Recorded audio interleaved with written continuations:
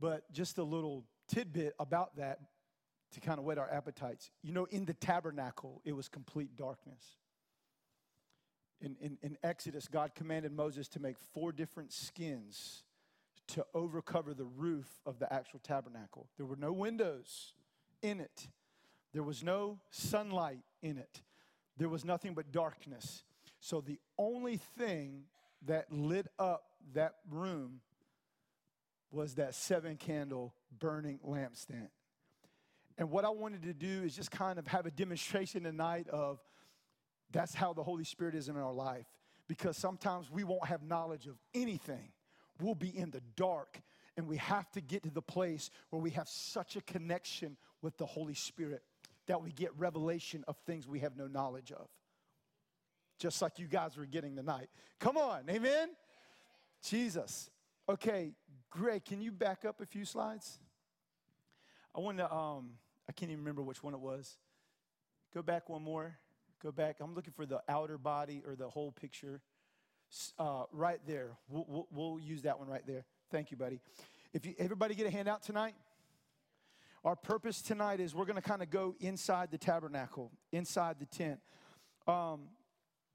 Last week, what did we talk about? Anybody remember? Oh, I'm going to call on some folk then. All right. Here we go. Who was here last week? Let me get a hand raised. Handouts were on the table out there, I believe. If anybody needs a handout too, keep your hands up. Okay. Bishop. I'm going to put Bishop on the spot. We talked about the laver. Yes. Which is the place where you have to wash before you enter into the holy place.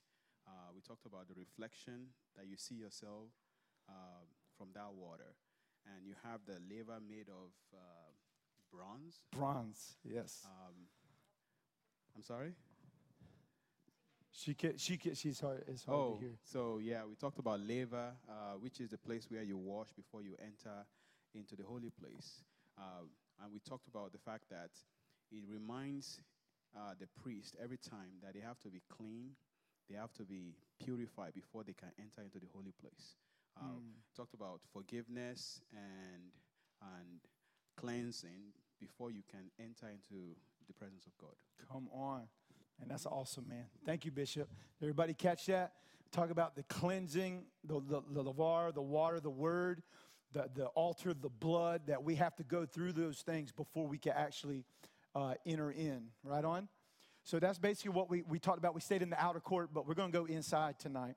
So the first thing that I want to draw some attention to is after the brazen altar and after the laver, then right next to it is what? The entrance into the tabernacle. So go with me real quick to Exodus, if you will, 26. Exodus 26, verse 36. Exodus 26, verse 36.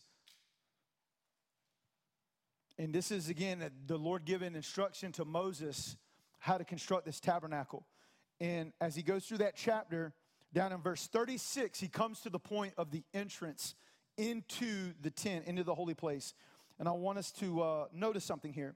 It says in verse 36, for the entrance to the tent, make a curtain of blue, purple, and scarlet yarn, finely twisted linen, the work of an embroiderer.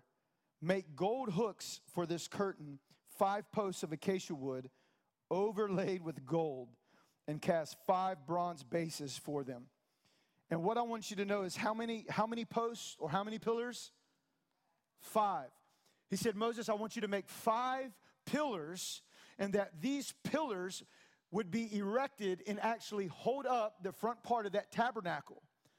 And even though there's only one entrance into that, it represents something very important. Remember, when we talked about entering to the gate, the first gate down there, last week we talked about when you enter into the gate, Jesus, right, is the gate.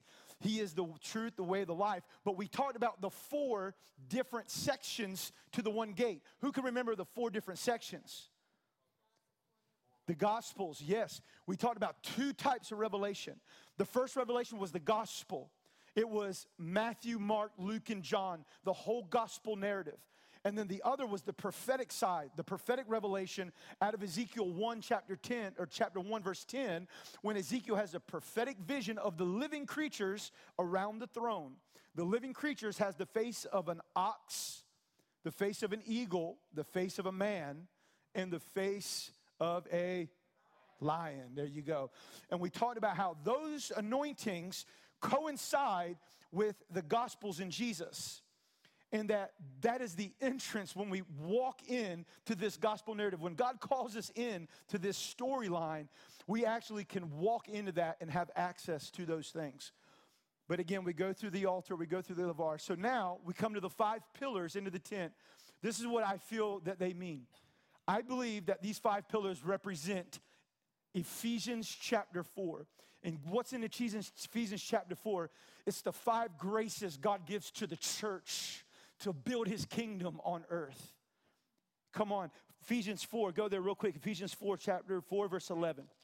I want to read that verse. Ephesians 4, verse 11.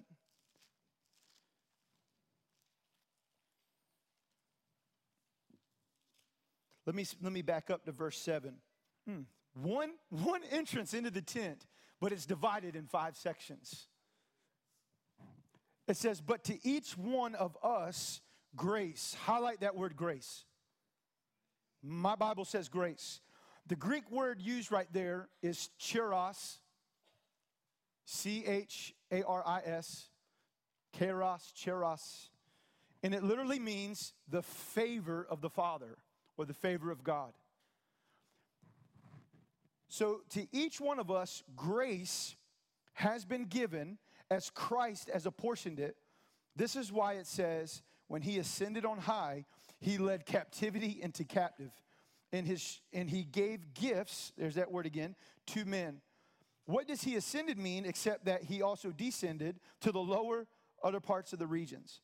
He who descended is the very one who ascended higher than all the heavens who fill the universe. Now here's the key verse, verse 11. For it was he who gave some, highlight the word some, not all. Some, not all. He gave some to be apostles, some to be prophets, some to be evangelists, some to be pastors, and some to be teachers, to prepare God's people for works of service so that the body of Christ may be built up until we all reach unity in the faith and in the knowledge of the Son of the living God. He gave graces. Now, we know traditionally this is the 5-fold ministry, apostles, prophets, evangelists, and teachers. But I feel to staying true to that word grace is very important because it speaks of his favor. I look at it like graces. And there is an apostolic grace that comes over some people. There's a prophetic grace that comes over some people. There's an evangelistic grace that comes over some. But he says, look, some, not all, right? Even Paul in 1 Corinthians said, are all apostles, are all the prophets, all the teachers? There is some. There is some, not all. Now, without getting too deep into it, because we got a lot more to cover, but I find this interesting because I love talking about this subject, about the apostolic and the prophetic. Like, a lot of us in our stream, we're in an apostolic and prophetic stream, being under Global Awakening, Global Legacy with Randy Clark and Bill Johnson. So there is an apostolic grace. When I think of it, I think of Bill Johnson. I think we all would agree that Bill Johnson has an apostolic grace operating on his life. But you notice, not yet anyway, he doesn't put the word apostle, Bill Johnson. I don't think he gets tripped up on the title. I think a lot of people do. I think a lot of people get tripped up on the titles of these things. But it's a grace, it's a gift, and it's given to build not our own ministry. Come on, not so that we get free even or healed, but so that we can build up the people, the community of God, so that we all together can reach unity in the faith in the Lord. Just stick with that word apostles. A word apostles in the Greek is apostolos. Apostolos. Can anybody tell me what apostolos means? Come on, Bishop's on it. The sent one. The sent one. So being an apostle or operating in an apostolic grace or an anointing is being sent. That means you live your life on a different schedule. It's not so much you go to church and believe and pay tithes and sing and be a part. That's awesome. That's so good. It's so welcomed. And for some of us, that's a lot of what we do, and that's the call. But there are some who have an apostolic call, an apostolic grace on their life, and that means they are to live their life from the place of being sent. Sent, four-letter word, S-E-N-T. So that means when you're connecting with the Father, the Holy Spirit, He sends you from one assignment to the next. He sends you from one assignment to the next. And then what happens is, as you follow His assignment for your life, He gives you signs and wonders to confirm the grace and the message you carry operating on your life. Does that make sense? Now, I also believe that it says some, but I believe that I believe this is just personal, again, Mike Thornton belief, but I really do believe that I've seen in this generation is different. And I believe this is an apostolic generation. I believe it. I believe there's an apostolic call on this generation to do great and mighty exploits that we've never seen before. I believe that with everything in me. So the point, without going and breaking down each and one of those, the prophetic the same way, all of those are pillars into the tent. So after you come to the cross and you're saved by the blood of the Lamb, after you have a relationship with the Word of God at the laver and you're letting the Word cleanse and mature you and grow you, then you decide, what grace is God calling you to? What section are you going to enter into? What grace is operating on your life? Every one of you have a grace. I believe that. Every one of you have a calling and a supernatural gifting from the Father. But only you can decide what that is. Only He can tell you what that is. So it determines, I guess, what maybe section you'll go through. Amen? Come on. So I believe the 5 pillars represent those things. Okay, Gregory, can you take me to that lampstand? Let's go back to the lampstand. Once we go in the tent, boom. There are 3 pieces of furniture in the holy place. That is the lampstand, that is the table of showbread, and the altar of incense. We're going to start with the lampstand. Everybody good so far? Tracking? So I just get so excited. It just, you go into fire mode. The lampstand. Exodus 25, verse 31. Let's read that. Exodus 25, 31. Even when we speak this word in the atmosphere, it's so good. It's so good. Exodus 25, verse 31. He told Moses, now make a lampstand of pure gold and hammer it out. We've had a word from a few friends that this is the year of the hammer. The Hebrew root is Tau, T-A-W, Tau. This is the actual year of the hammer, of God's hammer, God's word, breaking rocks in pieces. So make the lampstand of pure gold, purity, like Tracy was sharing. Base it in its shaft, its flower-like cups, buds and blossoms shall be of one piece.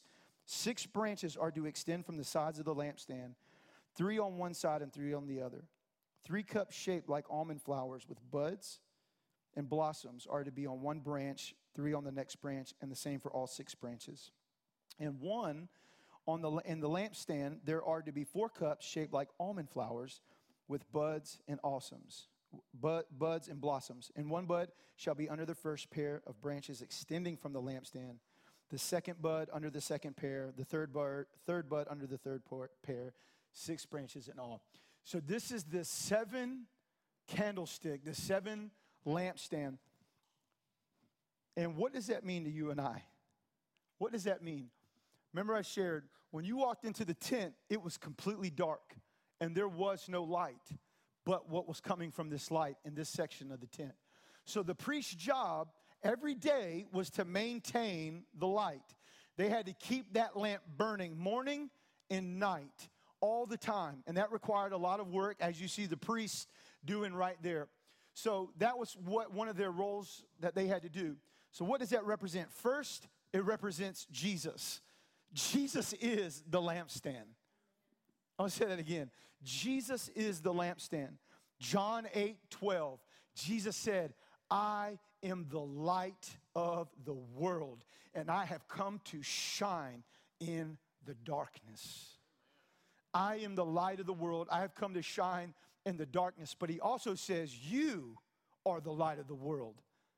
Glorify your Father in heaven by doing good works.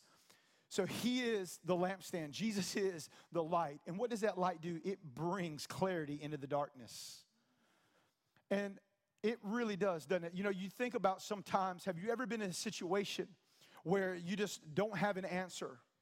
Maybe you're really feeling stressed. You're really feeling challenged. And you don't know where to turn. Everything seems cloudy. Maybe you're in a transition phase and you don't know what's happening. Man, you have to have revelation of the Holy Spirit. You have to have the revelation of the fire of God. And it illuminates. It brings clarity. Do you see what I'm saying? It brings divine intelligence into the solutions or into the problems that you may be facing. So when we talk about how folks operate on the outside of the tent, they can't go inside because remember, outside is only what? Sunlight. It's natural light. So people who only stay outside the tent are those who are governed by their own reason or their own thinking or traditions or experiences or even education. The point being, whatever you substitute for the Holy Spirit leading your life. But inside the tent, there's a change. And the menorah represents to you and I when we get into that place where we allow the illumination of the Holy Spirit to lead and guide our life. How many are, you don't have to raise your hand, but how many are in that point right now? I mean, truly, honestly. Are you really allowing the Holy Spirit revelation to guide your life in everything? Every time you get a problem, do you run to somebody? Do you call your friend? Do you call a pastor? Do you call a teacher? Or do you actually go to the Holy Spirit and get the revelation? That's what this is all about. We have to become mature in that and be able to do that, especially in the days we are. Okay, other cool thing is what fueled, Miss Barbara hit on this, what fueled that lamp, that fire, was oil. They had to put oil in that lampstand. And that oil was special. It said it was clear oil, and it was made from many, many, many spices. What kind of oil was it? Does anybody know what it was made out of? Olives. Olives. So the olives had to be harvested. And then when the olives were harvested, they were crushed. Amber and I, we went to Israel, and we had a chance to go to the Garden of Gethsemane. And remember what happened in the Garden of Gethsemane when Jesus was praying. And in the Garden of Gethsemane, they actually had an olive oil press still there today. And so we actually saw this big round stone circular whatever. And they would put all the olives in this round thing, and they would roll this huge stone, and they would press these olives down to liquid form. And then that would be the oil. That would be the oil. When Jesus prayed in Gethsemane, how many know he was under pressure? He was under pressure. And even he said, if it's possible, take this cup away. But he said to the Father, but not my will, your will be done. Your will be done. You see, that oil represents the anointing. It represents the anointing. And for the anointing to really operate and flow in your life, oftentimes you have to go through a crushing